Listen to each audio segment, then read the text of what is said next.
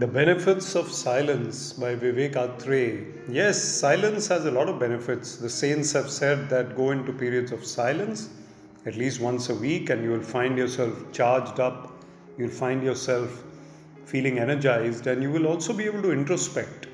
Think about your life, where it's headed, what are the drawbacks, what needs to be improved. And when we're talking all the time or with people all the time or thinking all the time, then actually our body, our mind are getting tired. Only when we sleep are we switching off from the world. But if we go into silence, as in meditative silence with meditation, or even a period of silence of reading a book or having a walk, it really helps us to energize and charge and recharge ourselves so that we can win the battle ahead. Because silence is golden, and silence also helps us to energize ourselves in a way that the inner self is more energized and the outward flow of energy is neutralized.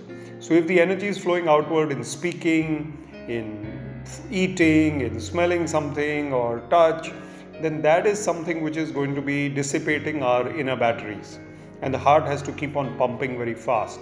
So even the saints and the doctors agree on this, that periods of silence and meditation actually help us to rejuvenate ourselves. So silence can be achieved by this method. Let's say that we have fixed up a time of, let's say, 6:30 a.m. You woke up, you don't talk to anyone for half an hour. Of course, don't annoy your friends or your family or your spouse by not talking. You can tell them beforehand that I want to be in silence for half an hour. In that period of half an hour, immediately after waking up, should be great. But even more important could be that you switch off yourself from the rest of the world on a busy day, maybe even for 10 minutes. In the middle of a work day of 10 hours, 10 minutes during the lunch break, you just took a short walk or sat somewhere by yourself. That is a silence, period of silence, which is really going to help you. So that meditative silence, that calmness which comes from that silence, actually makes us stronger and makes us think a little more deeply and clearly about the problems and about the challenges that we're facing and the solutions that can come. So it's very important to observe these periods of silence so that we can really become stronger versions of ourselves. In fact, those people who used to maintain silence regularly, like Mahatma Gandhi, he had a day of silence where he would only write down things and give them to others. He wouldn't speak at all. And you know that there are many munis and rishis.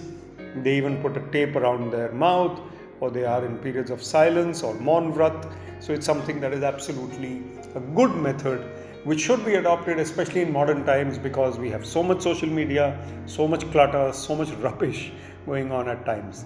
So observe periods of silence, and I often call it motivational silence.